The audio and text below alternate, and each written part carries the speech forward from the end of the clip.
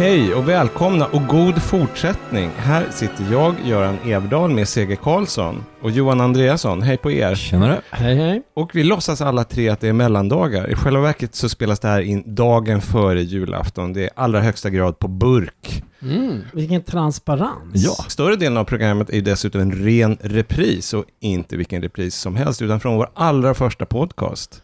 Ska vi också berätta att vi inte någon gång har suttit egentligen vid ditt köksbord vid Odenplan, utan vi har suttit i en källare i Hägersten. Nu kan det avslöjas, den stora bluffen. Däremot, vad som är 100% sant är att alla kan andas ut som hörde förra podcasten om min gran, det lutande tornet i Pisa, att den höll på att rasa. Med din hjälp, Johan, så har ju faktiskt vi har lyckats räta upp granen. Ja, genom att lossa på julgransfoten, vrida granen ett halvt varv och sen liksom luta sig mot den medan du trampade på den där pedalen på julgransfoten. Ja, det var väldigt invecklat, kan jag säga. Men det funkar, den är som ett spjut. Ja. Wow, alltså, jag var ju inte med. Jag var ju med när ni gjorde ett första försök och då misslyckades det ju. Det kanske var bra att jag inte var med nu. Jag tror att det var själva, nu är vi mycket mer tekniska än vad som är motiverat, men jag tror att det var den här vridningen, att vi höll foten stilla med en vred på granen så att den hamnade i ett nytt läge. Men alltså det är lite som Apollo-programmet, att det kräver några misslyckanden innan man genomför något så här tekniskt avancerat. Absolut, och kanske får vi anledning att återkomma till Apollo-programmet senare i diskussionen, därför att innan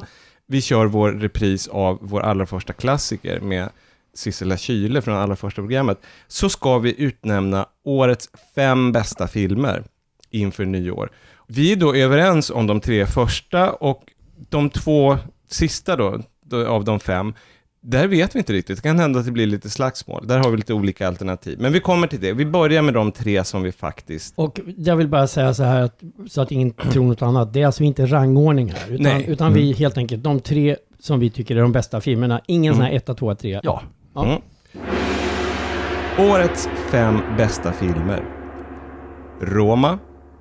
Förstås. Ja. Kanske ingen jätteöverraskning. Där var vi rörande överens. Den pratade vi om förra veckan. Det är så mycket film. Det finns vissa bilder och vissa sekvenser där som jag känner redan nu. De kommer att bära med mig genom livet.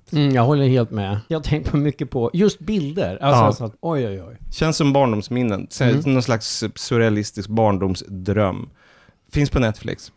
The Phantom Thread. Det var ju en av de första filmerna vi recenserade. Det är från avsnitt 3 av vår podd. Så vi såg den alldeles i början av året.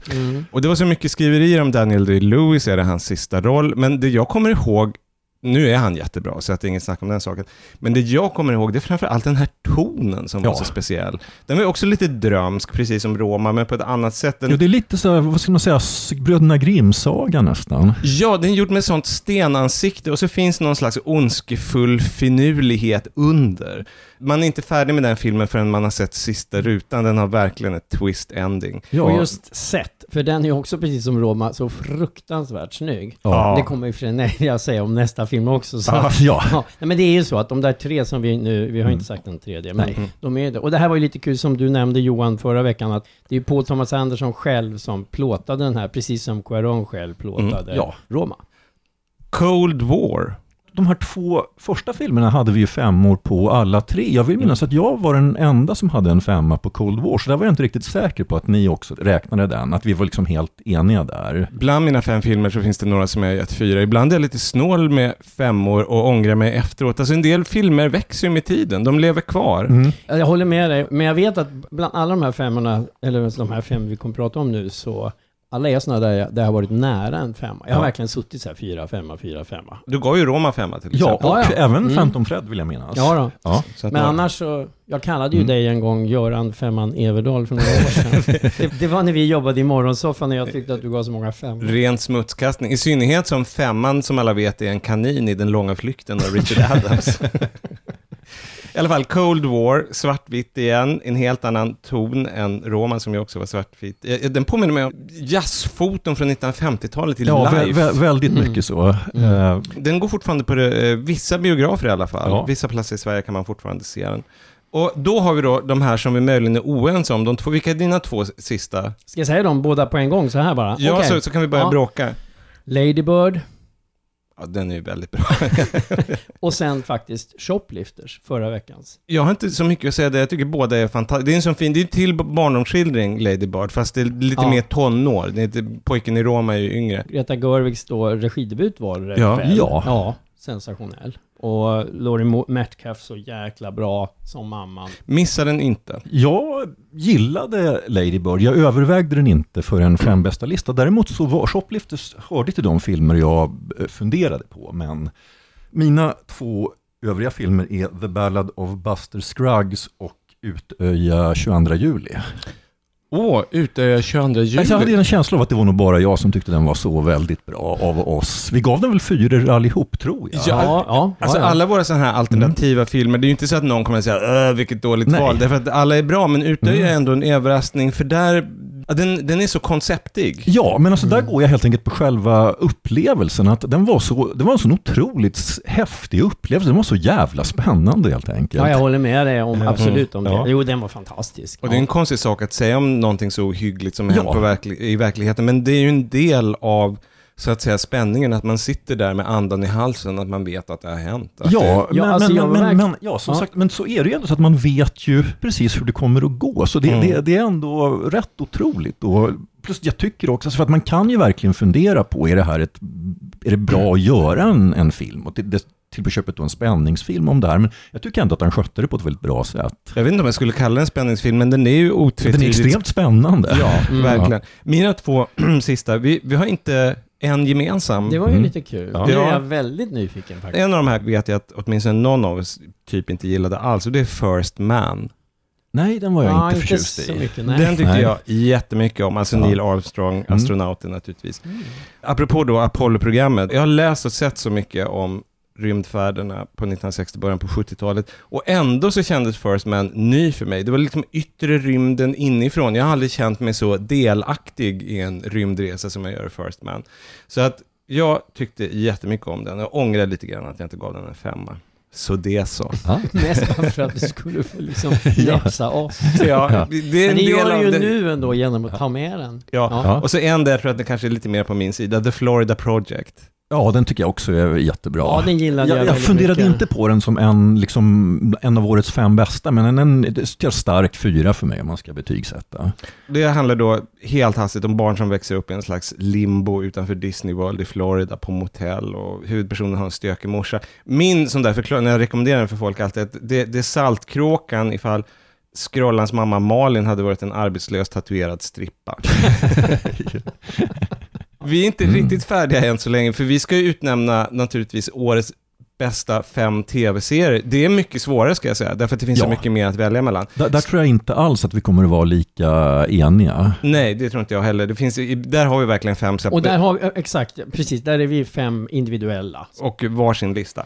Men innan dess så är det dags för reprisen, dags att avnjuta Sissela Kyle och Dagmar Ebbesen och oss i klassiken, därför att det är den första vi gjorde.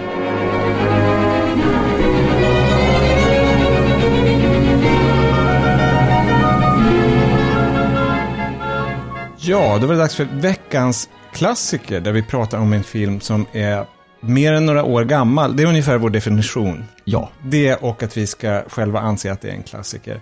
Och här har gubbröran vid bordet fått sällskap. Välkommen, Sissela Kyle. Tack du. Kul. Tack ni. Ja, faktiskt. Välkommen. Ja. Du fick välja vilken film du ville prata på. Du sa, prata om, och du sa nästan genast Kristin kommenderar från 1946 i regi av Gustav Edgren. Och då undrar jag, och för att tala med Göran Skytte, varför? Varför? Ja, alltså dels är det att vi har pratat om den tidigare, och alla ni 3 här vet ju att jag är Dagmar Ebbesen-fan. Ja. Så att jag tyckte också i mötet med er att det var väldigt kul, bra att hon är med. Och så är jag mycket förtjust i just Kristin kommenderar av ett antal skäl som jag tänker vi kommer ju prata om. Ja, för det här måste väl vara en film som är skräddarsydd åt henne, föreställer jag, med att den är skriven direkt för henne. Ja, det tror jag faktiskt att jag har läst att den är. Ja. Så känns det ju. Men vi kanske ska berätta lite mer allmänt om filmen, handlingen i filmen. Och Kristin kommenderar heter den alltså. Och då kan man ju tro att Kristin heter huvudpersonen. Så är inte riktigt fallet. Därför att det här är egentligen historien om en ung familj. Ville och Marianne. Som spelas av Gunnar Björnstrand och Marianne. Nej, hon heter ju Vanna Rotgart. Som ju tyvärr dog ganska tidigt. Och hon är ju underbar. Alltså jag tycker hon ser ut lite som Judy Garland nästan. Ja. Alltså med den här blicken. Och det har du rätt i. Och så har hon också glitter över sig. Ja. Alltså. Det är lite lustigt. Sickan Andersson fast liksom dark side. Ja, hon är ju mörk. I filmen så spelar hon en veckotidnings... Förlåt, men nu sa du Sickan Andersson? Sickan Karlsson måste det väl vara? Ja. Men jag tyckte det var lite kul. För jag tänkte, om du menar Stickan Andersson, och jag blev ännu mer förvirrad. Eller vad heter han i Jönssonligan? Nej, men i alla fall. En är Sickan liksom.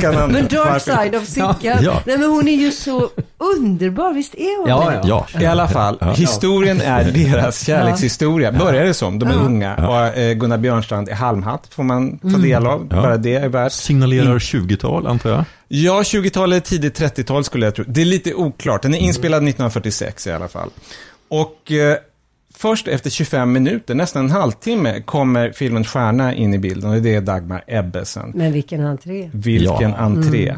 Hon spelar Kristin som blir hembiträde och skyddsängel. Och hon har några hemligheter på lager som vi ska prata om. Man kan ju säga att hon faktiskt är med i filmens första scen. Fast man inte vet att det är hon. Nej. Jag tänkte att vi skulle börja med att lyssna på det första mötet mellan Ville, Gunnar Björnstrand och Kristin, Dagmar Ebbesen. Och det man behöver veta här är att Gunnar Björnstrand är ute med sina 3 barn som alla är väldigt små. Han har tvillingar som är i 3-4 års åldern kan man tänka sig. Och en bebis. Och nu har ena tvillingen sprungit bort. Han har lämnat den andra med bebisen. Och den här lilla flickan försöker tippa ner sin bror i Riddarfjärden. Gunnar Björnstrand kommer farande i rollen som Ville. Men då är det Dagmar som griper in.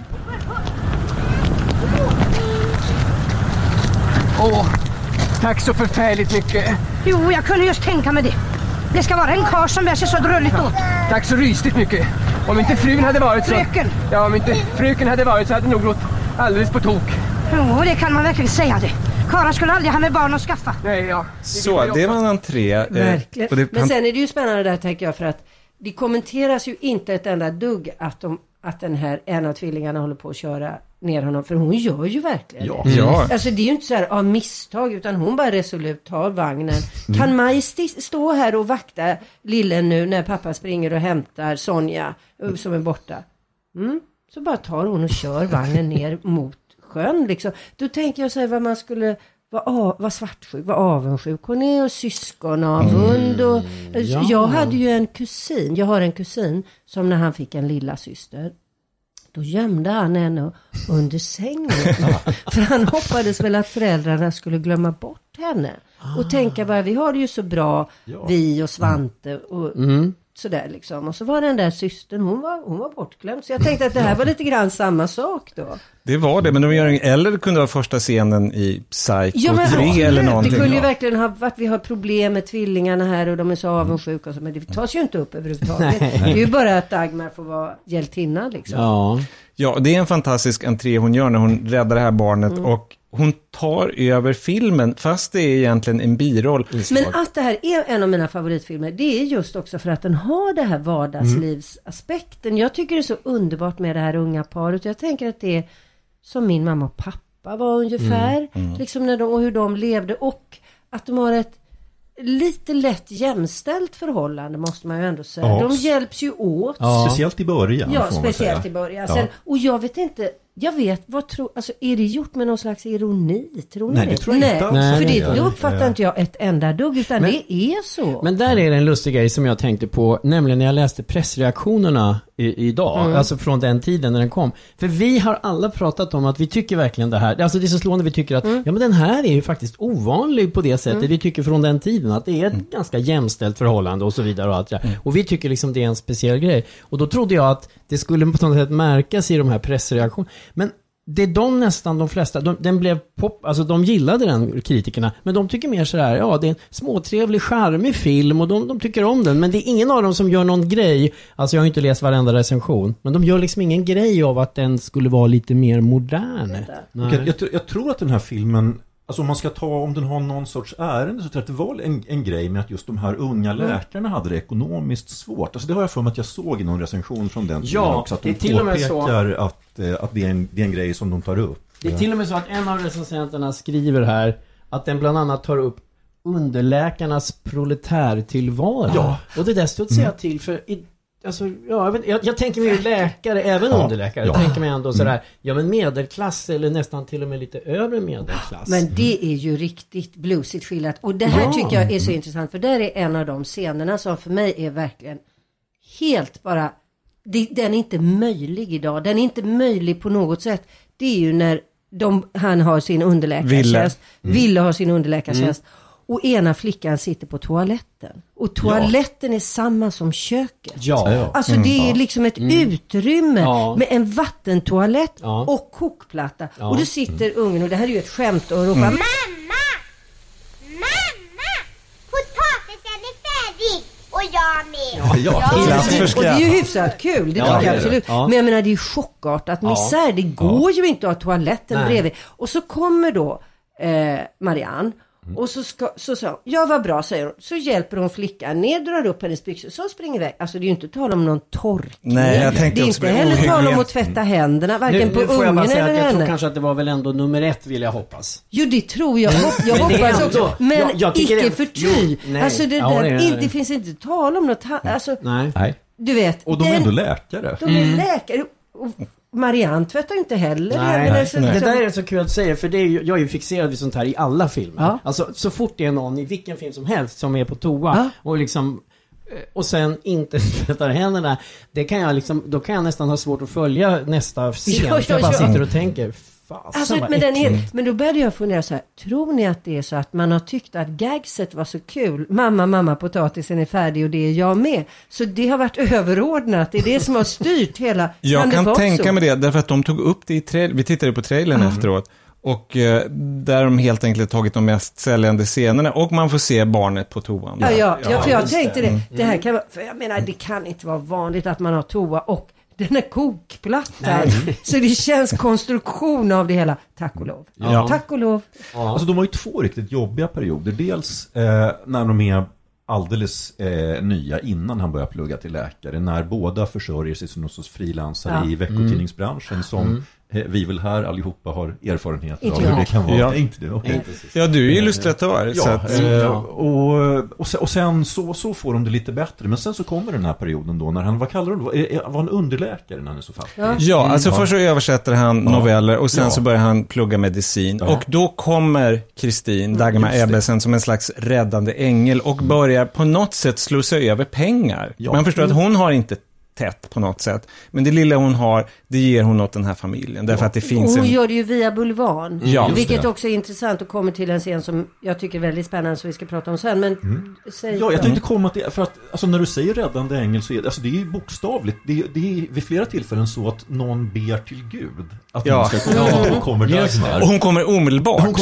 Som ett skott. Alltså det är mindre, det är några sekunder sedan där. Gode Gud, om ändå Kristin vore här. God morgon. Kommer man olägligt? Välkommen. Kristin kunde inte ha kommit lägligare. Gud hör bön. Ja. Och då, jag vet inte om det här är rätt tillfälle, men jag pratar om Dagmar Ebbesen som skådespelare och som komedian. Hon kommer som ett skott även i, alltså hennes replikföring är så snabb. Jag tycker att det är betecknande för henne, förutom att hon är väldigt rolig rent allmänt och en bra fysisk komiker, men hon är så snabb i repliken. Hon väntar inte en sekund. Jag söker inte, jag tar. Otroligt. Du kommer väl inte för att söka platsen? Jag söker inte, jag tar. För det är också, det finns ju ett melodraminslag. Man förstår att de söker en kvinnlig publik också, inte bara. Och det är ju kvinnorna som är de drivande. Naturligtvis Dagmar som är en naturkraft. Men även då Marianne, det är hon som mer eller mindre tvingar honom att börja plugga igen. För han ville ha gett upp sin läkardröm. Och det är hon som typ sparkar in honom på Karolinska institutet igen. Det är ju med en verkligen Me Too scen i det. Och kul att säga, precis det skrev jag. Ja, verkligen. Och det hade jag nog inte tänkt på i de termerna. Naturligtvis inte förut. Alltså, men nu är den ju så uppenbar med hur hon är ett ekonomiskt underläge och hur en man alltså försöker ta fördel av det. Och, en riktig slemhög. Riktigt jobbig. Han fordrade vissa gentjänster av mig. Ja, resten kanske Kristin själv kan räkna ut. En sån förbannad fehund. Men jag ska minsann läsa lusen av en Men då kommer ju Kristin. Återigen som ett skott. Alltså det är en sån fantastisk sån här drömscen som man vill att skurken verkligen ska få på moppe. Och det får han av Dagmar. Det är en fantastisk utskällning hon levererar. Jag förstår inte. Det måste föreligga ett misstag, fröken Karlsson. Ja, det kan man tryggt säga. Ett fördömt misstag var det. När jag lämnade mina surt förvärvade slantar i händerna på en ärkeknöl. Vad i all världen säger ni? Har han svårt för att höra? Ärkeknöl, sa jag! Tack, Gud. Ni behöver inte skrika. Men det säger jag bara. Vågar han så mycket som andas en tanke på fru Westman, så är det Kristin Karlsson som ska laga att han åker ur advokatsamfundet. Och Express in i kvällstidningarna.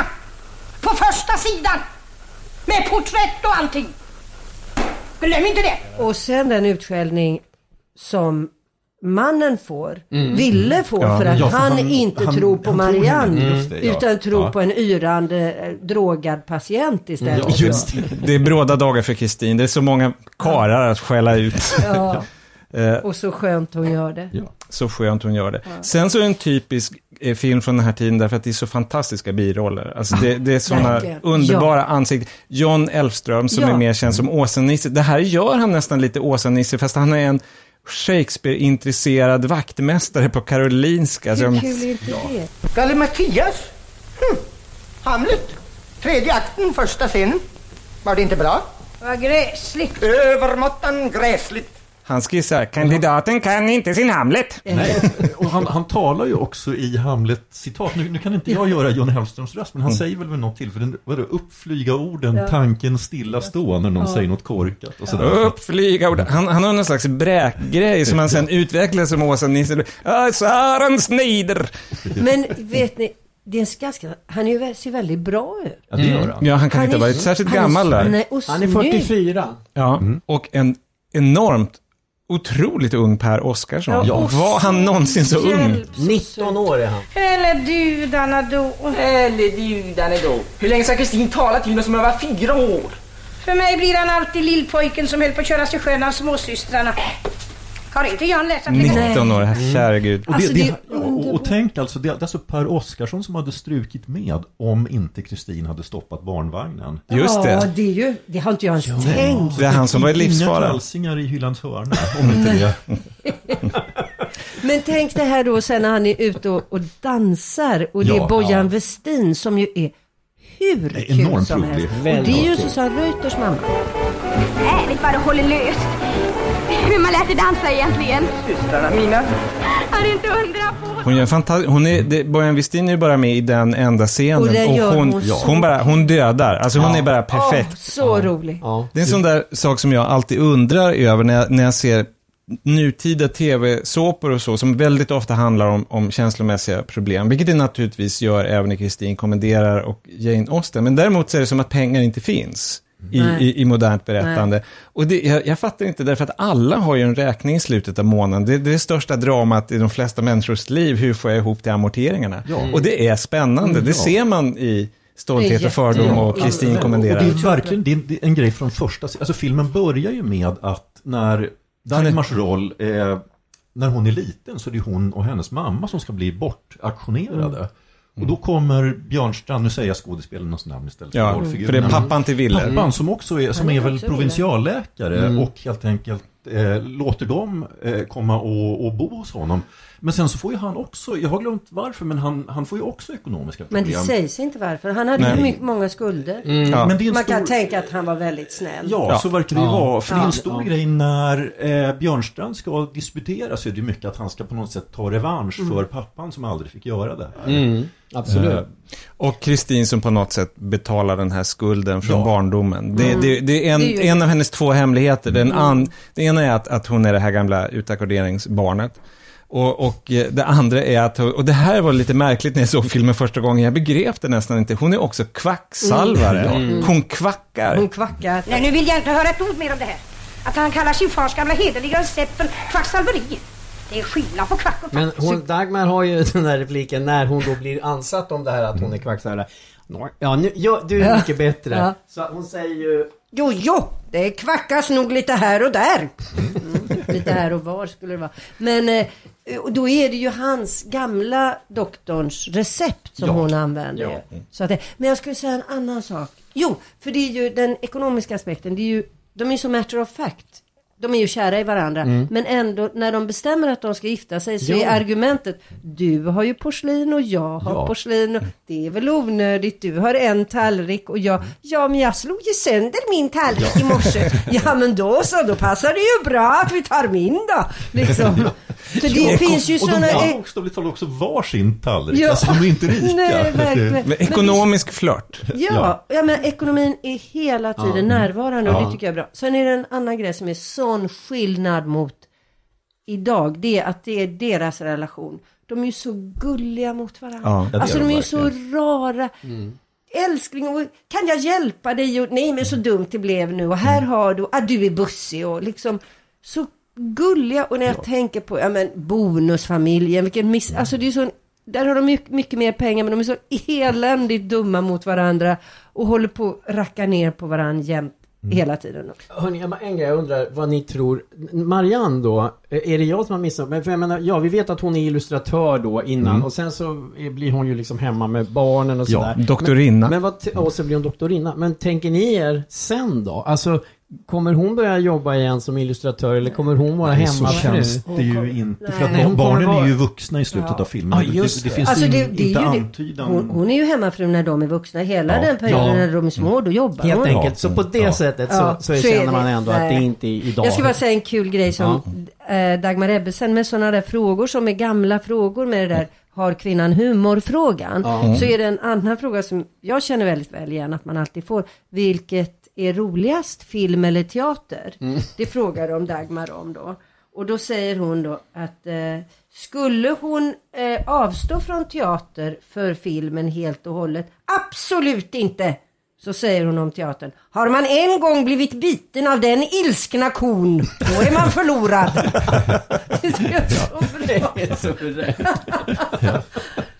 Så jag tycker hon verkar vara genuint komisk. Alltså hon har grym känsla för att det ska bli roligt. Ja, men verkligen... Alltså, gjorde hon någonsin renodlat dramatiska roller? För jag har ju bara sett henne som komiker.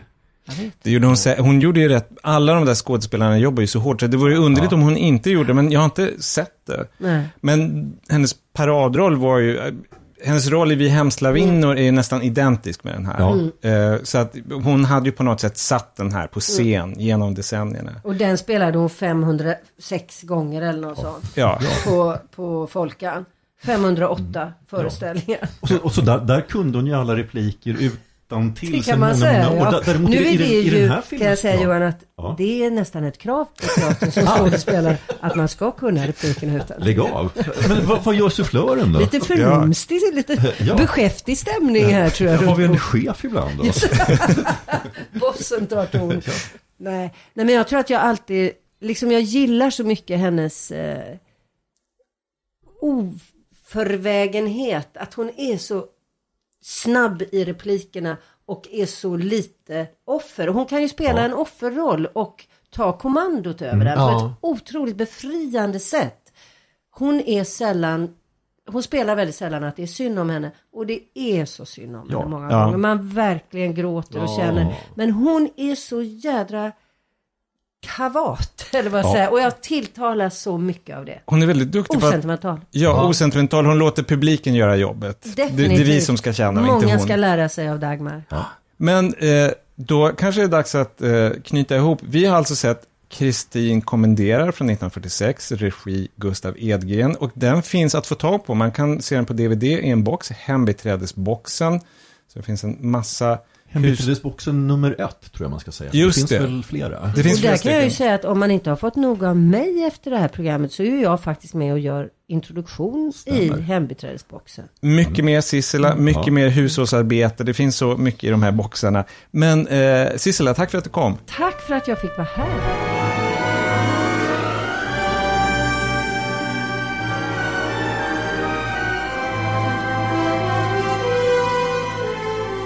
Hej och välkommen tillbaka till nutiden, eller i alla fall lite närmare nutiden. Vi ska prata om de 5 bästa tv-serierna helt hastigt, därför att i själva verket så blir det 15 eftersom vi har varsin lista. Kanske finns det lite överlappning, kanske inte, för vilket helvetiskt jobb att välja. Ja, och det var det. När man talar om helvetiskt jobb, för att nu pratar vi så kort om både filmer och tv-serier, men jag kommer att göra en lista och lägga upp på vår Facebook-sida, för att vi har ju pratat längre om allt som kommer upp här i tidigare avsnitt av podden. Så kolla vår Facebook-sida när det börjar närma sig nyår, så kommer det finnas en lista med hänvisningar till var det finns längre inslag om alla filmer och tv-serier som vi pratar om här. Bra rutet. Och CG, vad är din lista? Då är det först Barry, den svarta komediserien med Bill Hader som yrkesmördare som plötsligt upptäcker teaterns magi. Bara det. På förhand var jag väldigt skeptisk faktiskt, men jag föll. Men det finns ju vissa saker som seriemördare och yrkesmördare är en sån där när inte en till, och så plötsligt så kommer det någonting som är jättebra. Ja, men de lyckas ju hitta ett sätt att göra det här som man inte hade sett förut. Och sen är det då Patrick Melrose. Jag hade inte läst böckerna till skillnad från dig, Göran, de här Edward St. Aubins böcker. Men jag tyckte det var på alla sätt alltså jätteintressant, roligt, otäckt, snyggt. Och så är ju Benedict Cumberbatch, han är ju perfekt. Det var han som vi pratade om i diskussionen när vi pratade om det. Han hade ju offentligt sagt innan han fick den här rollen att han hade bara 2 drömroller. Det var Hamlet och Patrick Melrose. Så, och nu har han spelat båda, Hamlet på scen. Sen har jag faktiskt en dokumentärserie i 3 avsnitt. För jag tyckte den var så fruktansvärt underhållande. Och det är New York Times och Donald Trump, slaget om sanningen, som gick på SVT. Ja. Och helt enkelt handlade om relationen mellan New York Times och Donald Trump. Det var som att se en spelfilm på ett sätt. Alltså det var så roligt, spännande, upprörande. Väldigt kul att se de här reporterna som man normalt läser eller hör på podcast. Och se dem liksom live. Alltså den dokumentärserien har väl gjort oss alla till regelbundna lyssnare av podden The Daily. Ja, med Michael Barbaro. Ja, och sen så är det naturligtvis en engelsk skandal som vi har pratat om nyligen, där Hugh Grant gör sitt livsroll, och det är också faktiskt samma som jag sa om den förra, alltså väldigt underhållande men också rolig, tragisk. Ja, men den är verkligen alldeles egen. Ja. En grej som jag tyckte var jättebra med den, att om man då inte är engelsman och inte är född på 50-talet eller tidigare, då kommer man ju inte ihåg den här skandalen. Alltså jag var barn, men jag har absolut inget minne av att jag minns Jeremy Thorpe, och jag hade nog något sånt här vagt minne av att han var homosexuell, men den här skandalen minns jag inte alls. Nej, inte jag heller. Jag minns samma som för dig, Johan. Ja. Thorpe minns jag. Men och det är ett väldigt plus när man ser serien, för den är ju verkligen full av överraskande vändningar. Så finns på SVT Play, så att den kan man fortfarande se. Hallå, jag kollade idag. Den är tyvärr borta därifrån. Jag kunde i alla fall inte hitta den. Ja, då prova gärna, men jag kunde inte hitta den. Ja, vi undersöker saken. Ja. Jag har en kvar. Okay. Ja. Och den här är jag väldigt mån om att jag måste få prata om eftersom Johan sitter bredvid mig, nämligen Fleabag.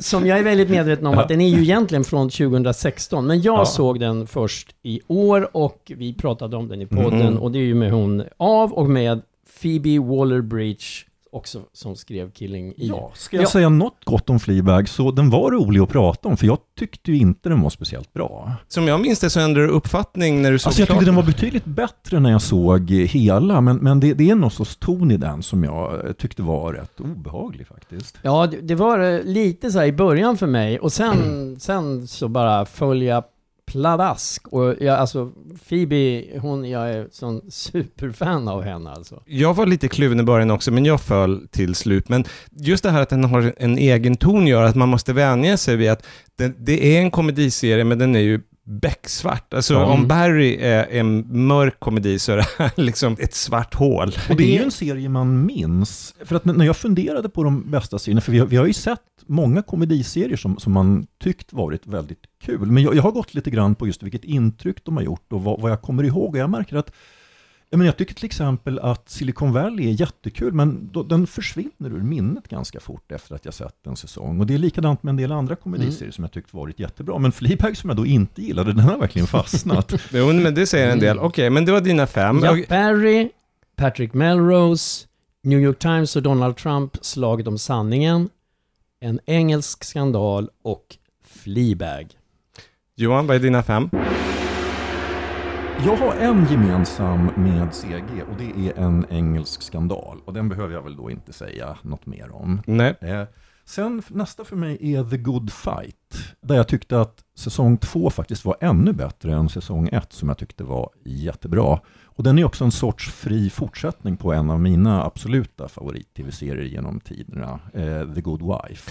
Och det är en sån styrka att den är en fortsättning därför att det finns hela den här färdiga världen med, jag tror vid det här laget att det måste vara nästan 100-tals bipersoner som kan komma tillbaka i olika sammanhang och blivit äldre och det har hänt saker med dem.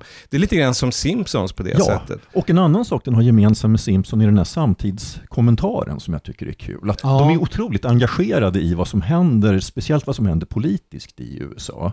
Och inte bara Trump är dum, utan vad händer med yttrandefriheten, vad händer juridiskt, de är så mitt i tiden. Ja. Sen har vi en serie som vi båda två har sett klart alldeles nyligen. My Brilliant Friend som bygger på Eliana Ferrantes böcker. Min fantastiska väninna som den då borde heta men inte gör. Men inte gör. Det jag kanske inte behöver säga så mycket om den. Böckerna är så väldigt omtyckta och det här är väl en serie som jag antar att de flesta som lyssnar på oss håller på att se eller kanske redan har sett. Men det är kul att både den och Patrick Melrose att den bygger på verkligen god litteratur som är överförd med sån kärlek. Det är verkligen styrkan att det är, för att när vi talade på filmlistan så var ju alla 3 filmerna var ju verkligen alltså bildberättande. Medan tv ligger ofta närmare romanen än vad filmer gör. Det här är ju verkligen, det är bara en jättebra överföring av jättebra böcker. Nästa, och då ska jag här frångår jag nu i de 2 sista platserna lite grann, för nu har jag faktiskt 2 komediserier. Och först har jag The Good Place. Och den här serien är lite lurig, för det ligger ju bara en säsong ute på Netflix som alla kan se. Det är ju den enda jag har sett och jag älskar den. Men därför så känner jag lite, jag borde se lite mer. Ja. Och jag tycker att säsong 2 som jag också har kunnat se är ännu bättre. Så att jag håller med om det. Så att säga, placeringen bland topp 5 här är säsong 2 och den började ju då i och för sig 2017 men den avslutades 2018 så jag räknar den till 2018. Vi godkänner det. Ja, jag hade ju med Fleabag för helvete. Och 2006. Till slut har jag en serie som jag faktiskt bestämde mig för igår för att då fick jag lite oväntat tid att se klart den. Jag hade inte med den egentligen från början, men det är The Marvelous Mrs. Maisel. Och om jag hade gjort en lista för 2017 så hade den varit solklar etta för mig. För mig också tror jag faktiskt. Ja. Jag tycker inte att säsong 2 är riktigt lika bra som ettan, men när jag nu sett alla 10 avsnitten av säsong 2 så säger jag, men det här är en av de 5 bästa serierna i år också. Kul. Den släpptes helt nyligen. Ja. Bara en vecka sedan eller så. Okej, en snabb genomgång bara. Vad var dina 5? 1. En engelsk skandal. 2. The Good Fight. 3. My Brilliant Friend. 4. The Good Place. 5. The Marvelous Mrs. Maisel. Och det var min tur. Nu blir det lite upprepningar här och det tror jag har sist. Men jag har också med The Good Fight. Jag tycker den är helt fantastisk och enastående. Kul också det här med den enda serie jag vet som använder internet på ett sätt som känns att det är helt bara en sån del av berättandet. Sen nummer 2, nu är det här inte rangordnat. Ingen av oss har ju haft rangordningar, även om du sa så 1, 2, 3, 4, men det är ju bara för att särskilja dem. Så inga rangordningar. Nej. Sharp Objects. Ja, det var den som jag strök när jag tog med The Marvelous Mrs. Maisel. Precis som då Patrick Melrose och My Brilliant Friend så bygger det på en roman i det här fallet av Gillian Flynn. När man pratar med folk så behöver den vara så lång? Behöver den verkligen 8 timmars långa avsnitt? Och på sätt och vis inte, alltså intrigen tror jag ganska enkelt skulle kunna kokas ner till en filmformat. Men det härliga med den här 8 timmarna det är att man lär känna de här kvinnorna framför allt i centrum och man får en sån känsla för miljön i amerikanska södern. Och det är väldigt, väldigt stämningsfylld serie också. Att vill liksom suga på den här. Varför hela med Southern Gothic är väl Southern Gothic, det är lite överspända och lite, hur ska vi säga, nästan växthus. Man känner att kläderna de har på sig nästan börjar mögla. Det är så fuktigt i luften. Jag tyckte också om den, men jag har sett lite för lite. Jag har inte hunnit se så många avsnitt, så därför så vill inte jag ha med den. Men jag håller med om det jag sett, är ju fantastiskt. Amy Adams är så bra i huvudrollen. Sen Patricia Clarkson som mamman, hon är liksom Hugo Weaving i Patrick Melrose, årets absolut vidrigaste pappa, men Patricia Clarkson kan genom en match som den mardrömsmamman. Sen så Better Call Saul. Den funderade jag mycket starkt på också, för den blir bara bättre hela tiden. Och den har gemensamt med mycket som, inte riktigt allt som vi pratar om här, men rätt mycket som Patrick Melrose, Very English Scandal, att man vet inte riktigt med Better Call Saul. Jo, det är ett drama och samtidigt finns det så starka komiska karaktärsinslag. Alltså man skrattar så mycket samtidigt som man bara tycker synd om alla inblandade. Och plus att den börjar nu bli riktigt, riktigt spännande. För nu har det blivit så mycket en slags kriminalserie. Det var det inte riktigt i början. Ju mer han närmar sig knarkhandel och sånt där, Saul Goodman då, huvudperson, desto mer kriminalserie blir det. Killing Eve. Apropå, vad heter hon? Phoebe Waller-Bridge. Phoebe Waller-Bridge. Hon medverkar ju då inte i Killing Eve, men hon skriver den serien. Den höll ju ända in i kaklet otroligt nog, för den har en sån fantastisk pilot och ibland så kan de ju dala lite grann. Och Sandra Oh, hon vann priser som den här Eve som ska dödas, men Jodie Comer, helt perfekt i rollen som Villanelle, den här otroligt obetalbart fnoskiga yrkesmördaren som det handlar om. Och då har jag en kvar, och vilken är det? Om inte en engelsk skandal. Ja, den är svår att undvika. Den kommer man inte undan. Sen är ju också så att det är så många andra lika gärna hade kunnat byta ut en eller flera på listan. Ja, så är det ju verkligen. För att med filmerna så var vi som sagt rörande eniga om de här 3 första.